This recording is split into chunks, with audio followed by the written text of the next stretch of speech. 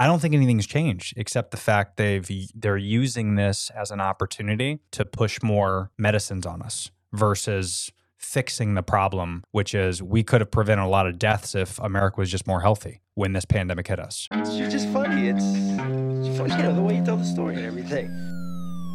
Funny how? Come here, though. Yeah, he's crazy, see? Who are you? We interrupt this program to bring you a special I am in Canada. In Canada, eh? Yeah. Sorry, I'm sure everyone says that when you say Canada. Yeah. Sorry about that. It's so hard not to, us Americans. We have to say that. Everybody's usually local. Yes. But this is cool. I think you're only my my third international call. I actually, Yay. yeah. So congrats on that. I just had someone on the other day actually from Nigeria, which was interesting with the Wi-Fi. That was tough, but we got through it. We got through it well. And then, yeah, I think you might be my first Canadian. So this is big for the country. Eh? Yeah. So I first originally, obviously saw you via email. Something came through just kind of telling me a little bit about your background and things like that. But if you can kind of give me a cliff notes of what you do and your interest on being on the show. Yes. My background is economics and social development. So I ran an organization and in nonprofit and community social services, right? But my passion and my current activities are in patient advocacy, trying to pivot the way we perceive healthcare and becoming it more of a your own wellness advocator and health advocator, where rather than considering everything that's happened over the last couple of years, we can't just rely on physicians and healthcare care supporters just to help us get better, because that system is broken. So that I do I help a lot of people navigating the healthcare system, helping them navigate through their own traumas in healing, and going back into a cycle of wellness. Wow. So wellness focused. That's great. And how long have you been doing that for? Well, the background stuff, a decade plus, but with my patient engagement and wellness services, about 4 years now. Oh, okay. Very good. Yeah, I'm really sorry to interrupt. Go ahead. No, you're fine. That's the crazy thing about these virtual podcasts. I can't stand them because the lag and everything like that. It's so easy to interrupt each other. I used to do podcasts in studio because I have a studio here, and I used to have guests come here. But with the pandemic, obviously things slowed down and stuff. So, yeah, to your point, it's the healthcare system, especially here in America. I mean, I'm a little bit familiar with how it is in Canada because I do have a couple buddies that are up there. In Ontario, and they've kind of told me a little bit about it, but there's also some cons to it as well, right? When you're getting that free healthcare, a lot of times if there's a big surgery, they want to come to America, or they'll cross the border and go to New York or Jersey if they want to save some money, and they'll try to find an expert on that side of the fence. So I'd love to know kind of your thoughts, what you know about American healthcare versus Canadian healthcare, just to educate the listener a little bit on the difference. Yeah, so in terms of the information I do have from the American healthcare system is that it's privatized, but it has tiers of affordability built into it. Like there's the Medicaid, there's Obamacare, there's some public health, and there's some charities that will subsidize payments post discharge to accommodate people that have affordability issues and their insurance doesn't cover it. But for the most part, from a Canadian perspective, the way we perceive the American healthcare system is that if you're doing well and you're economically on the upper scale of the ladder, the healthcare is awesome. Right. But anytime that you're middle class and lower, good luck. Come to Canada. So that's sort of how we see it. And you're right. A lot of Canadians, once there's a serious issue and time becomes of the essence, the Canadian healthcare system kind of lags and at times fails them. So they do try to access international healthcare services. Mm. Yeah, and I think that's kind of the conception that we have a little bit here in America, and it's interesting that we don't really necessarily look at it um, kind of how you guys do, and I think it hurts us personally because we've been so trained to everything our government does. I hope they're not listening right now, but everything our government does, we kind of think of it like, okay, we'll just pay taxes and we'll do this, and everything's going to be fine. They're going to take care of our roads and our schools and our healthcare and things like that. And then we start to realize, oh, when you get injured, to your point, if you're not in that upper class, you're screwed.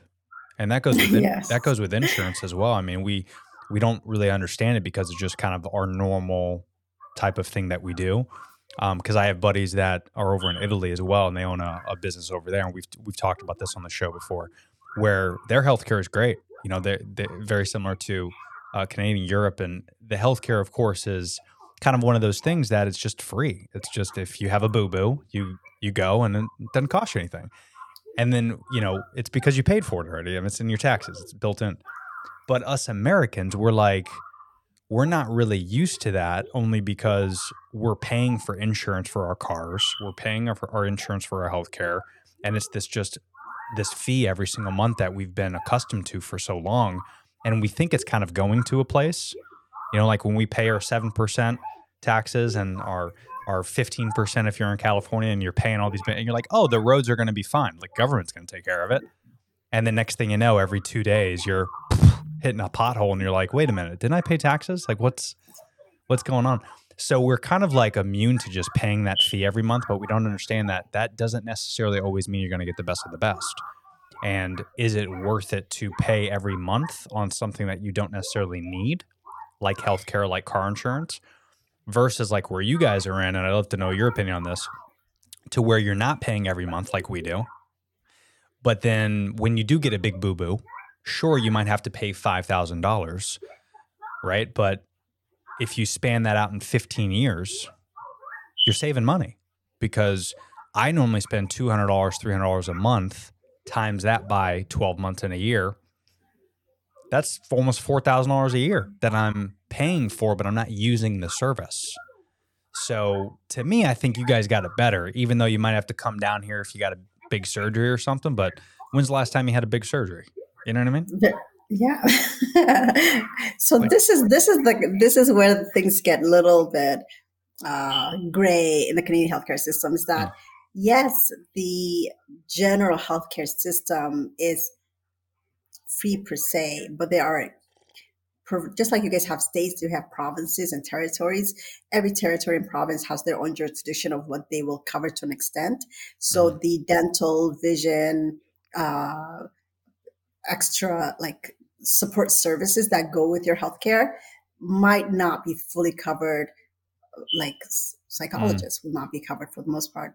And if they are covered, they're covered for such a small portion that you don't really see the benefit of it, because you only have 6 sessions a year. I see. And we know that is not sufficient, especially if you see mental health support services. Dental, if you have a huge dental issue, it is considered a luxury. So unless it's like a serious medical surgery that now links into your nervous system and it'll exasperate, then they'll look at it. But if it's just like, oh, I would like some cosmetic work, or I have a toothache, you got to kind of get your own insurance for it. But I think a lot of times the issue we have here is that we kind of relaxed and said, oh, thank God we're Canadians. We have this amazing healthcare system. Yeah. And now with the pandemic and everything that happened, we realize that there's a really serious cracks in our system. And the cracks cannot be really filled with the infrastructure that's been built around it. So there's a lot of doctors leaving the industry, the healthcare. There's a lot of nurses leaving. There's burnout. There's this new bill that just recently came out. So it's called Bill C7, which is the MAIDS bill, assisted death bill. And initially, everybody was like, oh, actually, that's good for people that are at terminal illness, and they should have the choice. But now it's been expanded so much that you're like, what was this bill supposed to be? to help or to alleviate a burden that the healthcare system can't carry anymore. So Yeah. there's a lot of little cracks that are in the system. So my perspective of the healthcare system is very unique in the sense that initially I was advocating for people to access and navigate through the healthcare system, and then I became a patient. Then I had to navigate it myself, and now on a number of boards and advisory committees dealing with like how do we fix the system since it's so broken, and the frustration is quite huge. Yeah, I could imagine, especially post-pandemic, for sure. Have you guys come to kind of I mean, a silly question, but have you come to a conclusion or a census on kind of how to move forward and how to get better from this, or is it still kind of up in the air? Nobody knows because Yeah. the resources are so finite. The way that the healthcare system has already been built is fee for service for the doctors. So they bill for every 15 or 20 minutes. Then how many people do they see, right? Mm. And also, when somebody gets discharged from surgery, where are the support services to help them get better? That's out of pocket. So a lot of people fall into the cycle of poverty right after surgery because they don't have the infrastructure, they don't have the support system. And then it becomes, oh, I thought I had a system that was there for me, but I really realized it's only for surgeries, quick physical fixes, but nothing outside of that. Where I think with your system, the insurance policies cover a lot of like massage, all these things that are built into it. And then the more you're up on the economic ladder, there's more leverage of like, oh, I can really maintain my full wellness and healthcare and well-being, right? In Canada, a lot of people are seeing that if you're a person conflicted with a rare disease, something that surgery is outside the traditional norm, then you got to go international sometimes. That's right. Yeah, I've noticed that, especially I had a few buddies that have done like stem cell research, and they're dipping more into like microdosing and things that America really isn't on par with quite yet. But, like overseas or in Mexico and these type of places where we might have to pay out of pocket for things that are out of the normal, and then hopefully we'll kind of catch up to things. But I would imagine it's been like that for years, for decades, where healthcare is constantly changing, and everything that's, especially here in America, if you do have something that's either an underlying condition or some type of issue like I have an autoimmune disease, Crohn's disease. So I was diagnosed about 4 or 5 years ago, and I was lucky enough to where I was in and out of the hospital, and it would have been a huge out-of-pocket expense for me.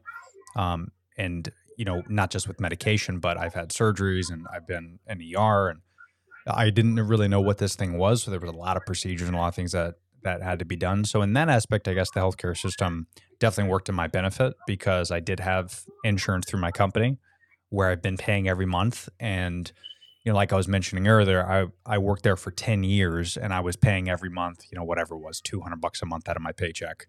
And I didn't spend any of that quote unquote money for 10 years. So $20K I spent to this company for healthcare, and I never used it. And then eventually I ended up having to use it. And just those visits alone that I had to go in the ER cost me well over $20,000, but it was covered by insurance. So I think that's kind of the benefit of insurance that people don't really think about, to where, yeah, you might be paying every month for it and not using it. But if something does happen, God forbid, at least you're going to be covered in that aspect. Have you guys found that since the pandemic, the perception of what health is and healthcare, has that changed in America?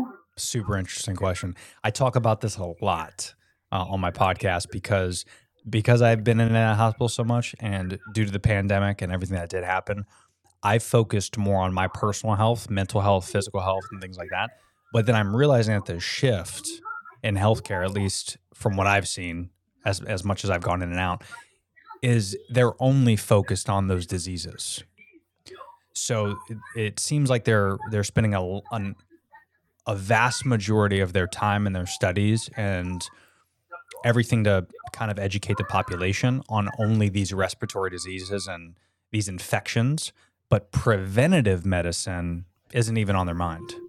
And me being a personal trainer in a past life, prior to me working in corporate America and doing this podcast, I've always been obsessed with my health, but there's so much interesting information on. I don't know if you're familiar with any of this type of stuff, but things like contrast therapy, heat exposure, cold exposure, even meditation, yoga. These type of things are so interesting. You talked before about like from a psychological standpoint, meditation, your mental well-being could translate to your physical well-being, and that could prevent a lot of some of these diseases. I'm not saying it's the cure for COVID, but it's kind of interesting how we're in a very rare situation to where we've dealt with this pandemic.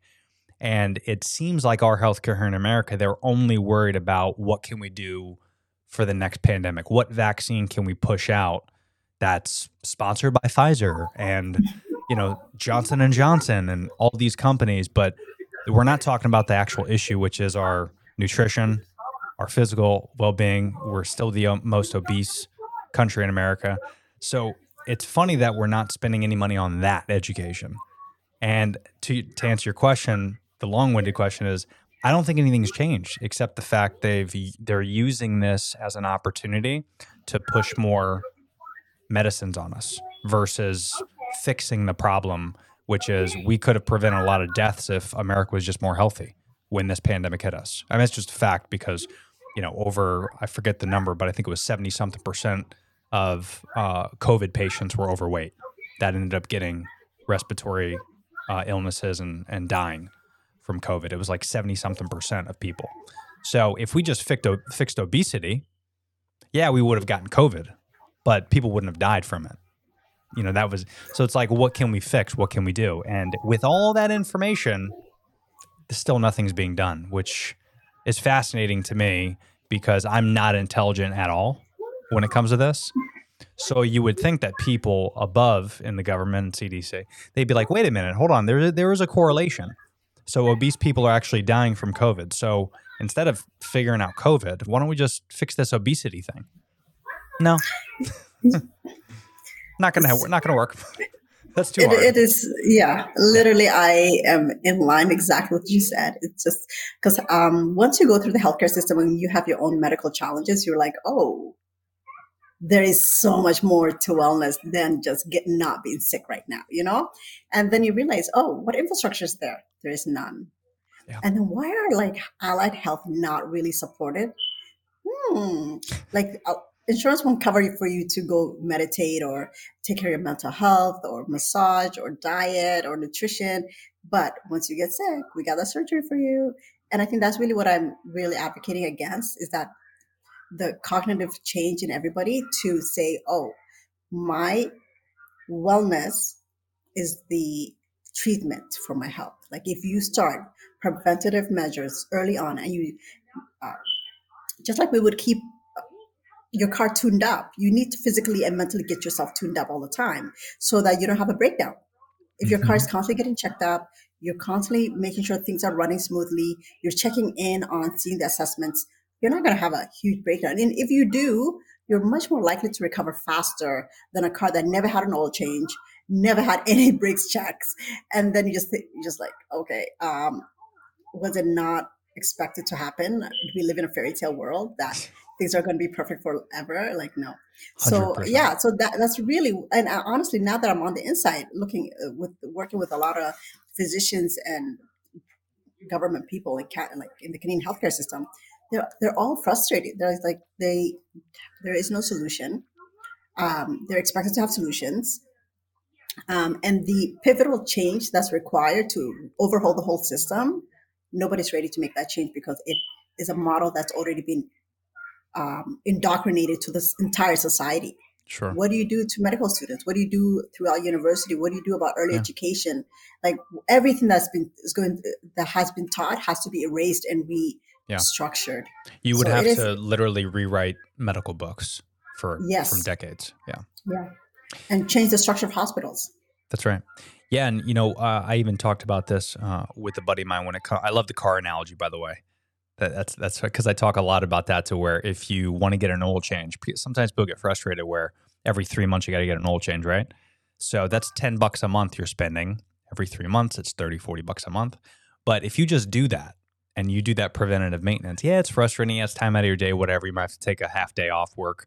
But if you do that, not only is your transmission going to run better, your alternator is going to run better, your engine's running better. So now your car is going to last what it's supposed to, which is 250, 300,000 miles, versus if you just don't get your oil changed like once a year, if you just do that, if you just change it once a year, you could have some long-term big-time side effects of that, and it's going to trickle down to destroy your vehicle. You're going to have to buy a new car. And I talk a lot about this to where, yeah, that is the case, but you can't buy another body. I mean, this is the most important thing that you're doing in your life, and some people don't take it seriously. It's very fascinating. And honestly, we gotta just keep saying that, because I think eventually it's gonna click in on people's heads that like the healthcare is not a fairy. It's not a fairy that's gonna come and fix you, and you're just gonna walk away and do all the same old things that you did yesterday, and things are gonna work again. So Yeah, and I think it's the change thing, right? People don't like change. You know, that's a big part of it too. Like here in America, obviously, this is a totally different topic, but it just came to my mind where I was discussing this with a friend, and we were talking about the Second Amendment and, you know, carrying guns. And we talked a little bit about that. And even if we decided that it's the wrong thing, Americans are so not used to change that for us to go back to 1776 and for us to eradicate what our founding fathers said about guns is to us a blasphemy. Like, oh, I can't believe this. Why would we do this? And, you know, meanwhile, I'm thinking to myself, okay, so if I was Thomas Jefferson and I was the founding fathers and I wrote that Second Amendment with a feather in 1776, and then I had a time machine, I'm Thomas Jefferson, I show up in 2023 and I look around and there's guys saying, hey, you know, we're still following that thing that you talked about in 1776. If I'm Thomas Jefferson, I'm like, wait, you're still doing that? Like, we had muskets. Like, it was a powder and we had to stamp for a bullet. Like, now you have these new guns and you haven't changed the law? What? Like, they would be very disappointed, I think, in us. So, but us Americans, we just hate change. We hate, you know, being out of the normal and the uncomfortable. And, it's funny when I talk to other people with different opinions because there's no objective view. It's what I know, what I've been raised to do, and that's what I'm going to do. Nothing can change my mind, especially when it comes to nutrition. You know, I'm plant-based. I'd love to get into nutrition with you before we head out, but when I was diagnosed with Crohn's, I switched to a plant-based diet after years and years and years of this medication, doctor's visits, and no one was telling me nutrition. Everyone was like, try this medicine, try this. And I was still having issues. Not surprisingly, I'm sure, as you know. And once I got off that medication and switched up my diet to plant-based and whole foods and making my own food and growing my own food, the changes in my overall health from skin to my chronic illness, I mean, everything changed. And is that going to be the case for everybody? I don't know. I just know that it worked for me. And if it works for me, it might work for other people. So I try to talk a lot about that as well on my show, where it's just changing up your diet and the things that you put in your body and the things that you do to your body is going to have a drastic impact on your health long term. what I really like about what you said is that you recognize within yourself that there is a path to wellness for you.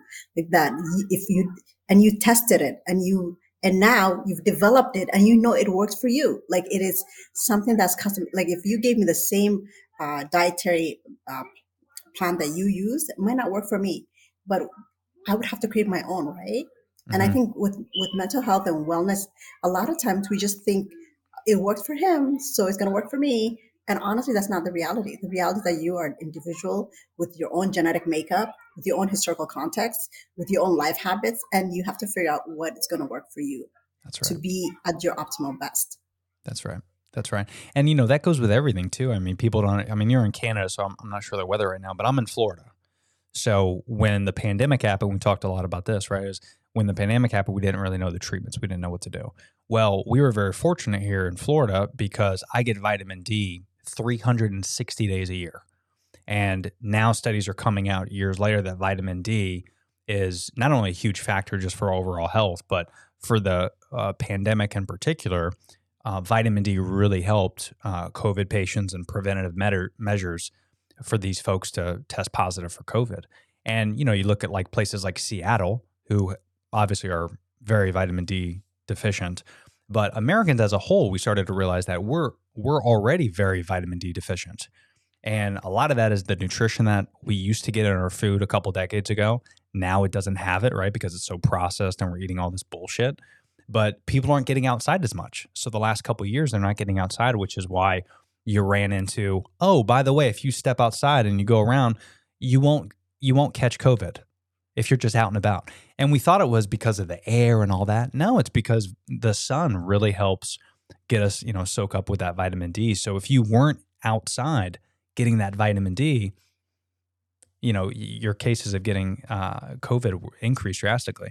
And that's what's so interesting about like having these diseases where we're starting to realize, oh, well, this is a preventative measure. But to go back to our earlier question, so we now know, you could look at CDC, vitamin D is not only going to help preventative measures to getting disease like this, but it helped a lot of patients, right?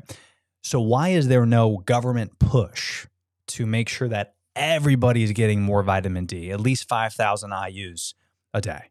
Why do we not just give that to every single human being on the planet? Health is a corporation. It's a business. That's really the reality. Yeah, it's completely monetized. Yeah. So if you don't want to be sold, you got to be selling yourself your own medicine, basically. It's crazy. And that's why we all have to do on research, like you were saying, to where we have to figure out each person. Because again, I need less vitamin D than someone in Seattle, right? So I could just go outside. I don't necessarily have to take a couple drops. I can go outside and test my levels and do my blood work and do my due diligence to figure that out. But yeah, it's very interesting. We know all the information, but yeah, at least I can only speak for, I don't want to speak for every American, but I would imagine the vast majority of Americans know this information, just like we know where our hamburgers come from, but we're choosing, no, I know what my hamburger tastes like. I want it. I don't care that it gets slaughtered. I don't care that it's completely destroyed in the factory farming and it's disgusting and gross. I don't care about any of that. McDonald's tastes good. So that's the average American. They don't want to change because they're so used to it. Right? What do you say to people that have gone beyond that and said, I will take lab manufactured meat and it'll just taste so good to me because it costs less? Like it blows my mind. Yeah, and not only that, but I now grow my own veggies and fruits, and I really want to get more into that. I have this really cool system called Garden. It's Gardyn, and it's incredible because it's indoors. It's powered by AI, and it's got these cameras that monitor your plants, and it tells you if they need water or plant food, and it automatically waters it. So for me, I don't have a green thumb. So that's like heaven on earth to me. But for the first time a few weeks ago, I had a salad from my garden. And I've had salad a lot over the years, and being plant-based for a couple of years, I've never had a salad that good in my life. That is not an exaggeration. And it just tastes different. It tastes like a salad's supposed to taste like. And even me getting salad from like Whole Foods and Sprouts and all this stuff, you realize when I tasted that versus what I tasted the real deal, it's like there's chemicals in my salad that I buy in the grocery store. I know that now because of the taste. It just tastes, it's that weird taste, but we don't know it though because we're not used to it. So when we want this lab grown, old, disgusting, who knows like what's in this meat, hamburgers, hot dogs, salami, like all this stuff, we're just so used to it, and our palates are so used to it that when I give my a friend this fresh salad, they're like, "Oh no, bro, that's disgusting." I'm like, "Yeah, because for 30 years you're eating processed food. You don't know what real food tastes like." And when you start training your palate what real whole foods taste like, it's night and day. And then you start seeing the results in a matter of days. How good you feel, and you're sleeping better, and it's amazing that we don't take care more. We don't care more about what we put on our body. I think we're both saying the same thing, honestly. Yeah. That I completely agree with everything you said, which is crazy. Because usually there's a disconnect somewhere, you just got to fill in that gap. But I completely agree. You got to go back to the basics, take care of yourself from a holistic perspective. And honestly, growing your own food is so empowering. You don't run out and just like 2 a.m. like I need a salad, but everything is closed. just go right there. Go Yeah. get it. And it kind of makes you think like, what if, God forbid, something happens like, during the pandemic again, like we were shut down, stores were closed. Like, what if that happens again? Well, you're fine. You got your own food. You're good. You could live, during a pandemic or during a zombie apocalypse. Like that could happen. And I got food. So that's why I don't tell anybody my address, because I have food and I don't want people to know. But yeah, for yourself, do you, if you don't mind getting into it a little bit, like what's your regimen, your eating habits? Like, how do you deal with nutrition for your personal well-being? I went from not being this is where the appreciation really ignited in me. Is that I was on a mechanical heart device that was continuously pumped, like a automatic. Like you have no pulse, you have no heartbeat, and you couldn't eat anything nutritious because the vitamins and the vitamin K levels would ruin the system, and you could have a stroke and die. So having been somebody that was healthy, active, very nutritiously focused, and being told, don't do this, you can't have too much water, you can't have too much anything that's healthy, eat junk food, don't exercise. Oh my God. So then when I got my health back, I'm just like, I'm going bonkers into this. I'm going to eat as healthy as I can, and just be really nutritious. So I just really been growing my own things, juicing, eating organic as much as I can, reading labels, doing health research on actual manufacturing processes of everything. And you find out a lot of the labels you can't read because they're artificial and they're toxic. So that's where my perspective comes from.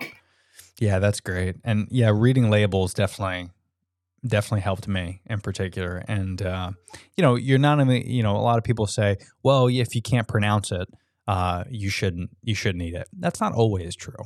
It's a matter of educating yourself on, what's actually that ingredient is.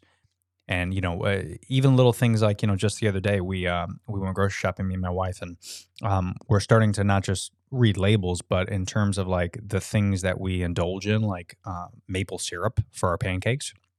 We make our own pancakes as kind of a treat, and we make our own milk and our own almond butter and all that stuff. But, a maple syrup, that's tough to make, right? We don't have a tree outside. So we're like, all right, let's do this. But instead of Aunt Jemima's, or whatever it's called now, I think they changed the name. But instead of Aunt Jemima's, we looked on the back of it, and a lot of people don't know, there is not one single ingredient that's maple syrup on Aunt Jemima's.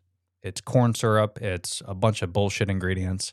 And then we found literally right next to it for a couple dollars more, we look on the back of it and it just said organic maple syrup is the ingredient. That's it. That's the only ingredient. There's no other ingredient. And when I tell you we poured that on our pancakes and it was the best pancakes of our life, it was. So why do we pick Aunt Jemima's? Well, we pick Aunt Jemima's because we had it as a kid. We pick Aunt Jemima's because they have the best commercials. They have the most commercials. Those little small companies that just say maple syrup on it, they can't afford a commercial in the Super Bowl, but Aunt Jemima's can. So we have to really start diving in and being smart that for all these big companies, they just want to make money. If we die tomorrow because their product is shit, there's going to be 1,000 more humans that are born every single minute, and they look at those humans as dollar signs. Ooh, in 5 years, they're going to have pancakes, so we need to start putting out these commercials. They don't care about you. And when you start caring about yourself, which is why what you said, you grow your own food, you do what you can, eat organic, and you really focus on, doing what's best for you and not what's best for the corporation, man, you're going to see some good benefits. So it's fascinating. Completely agree. Yeah. So true. Yeah. But let's do this because I didn't realize. So we're already at like 35 minutes. So sorry about that. But I want to be conscious of your time. If you can, let people know where to find you. Of course, I'll leave all your links and websites in the description below.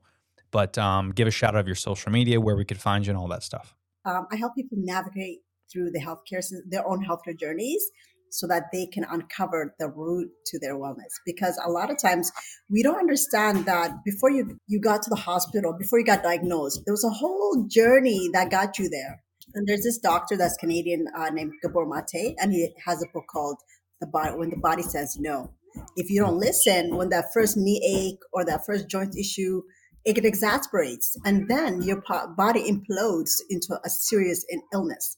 And for me, somebody who has gone through this exact issue where I had a very stressful moment in my life, just grinding away, trying to grow my businesses and such. Had a baby shortly after, had a heart attack, and I had to navigate myself all the way back to good health. Thankfully, the healthcare system, although it is fractured, is why I'm here. So I can't really down on the healthcare system 100%, but I can definitely say that when in my recovery process, I had to do it alone. And I know a lot of people have to do it alone. And that's where I come in assisting in your recovery. How do you put together a system that's going to bring you back to health and that's going to sustain your health so you don't ever go back to that state? Yeah, because I mean, that's a big opportunity because a lot of people just don't know where to go, and they just think that, these doctors and hospitals, they know everything. But unfortunately, it's, that's not always the case. It's not necessarily their fault. They're good folks, and nurses are great and doctors are great. But, we don't understand that a lot of the doctors don't even know anything about nutrition at all. They don't get degrees in nutrition. They don't know anything about that. And sometimes that might be the fix for some things. So your wellness journey, I love that you can help people kind of walk through that. So that's great. I'll definitely leave your website where people could find you and all that stuff. And I appreciate your time today.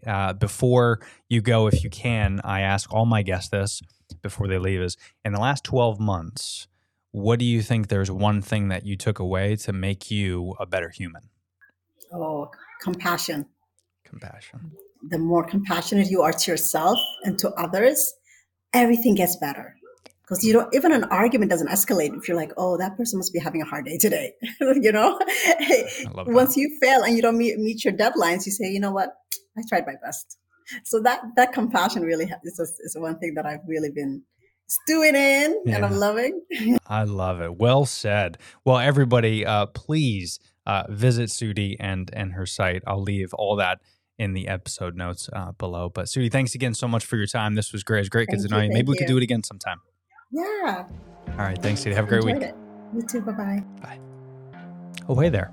First of all, thanks for making it to the end of this video. Not a lot of people do, according to the YouTube analytics, but I do want to say thanks for listening to this. There's some more episodes if you want to check those out, and they're all just as good. But if you haven't already, make sure you subscribe to the channel. Check out those timestamps below to reference some of the topics I talked about, as well as some discount links to some of our sponsors and affiliates. But thanks for listening to this episode, and we'll see you next time.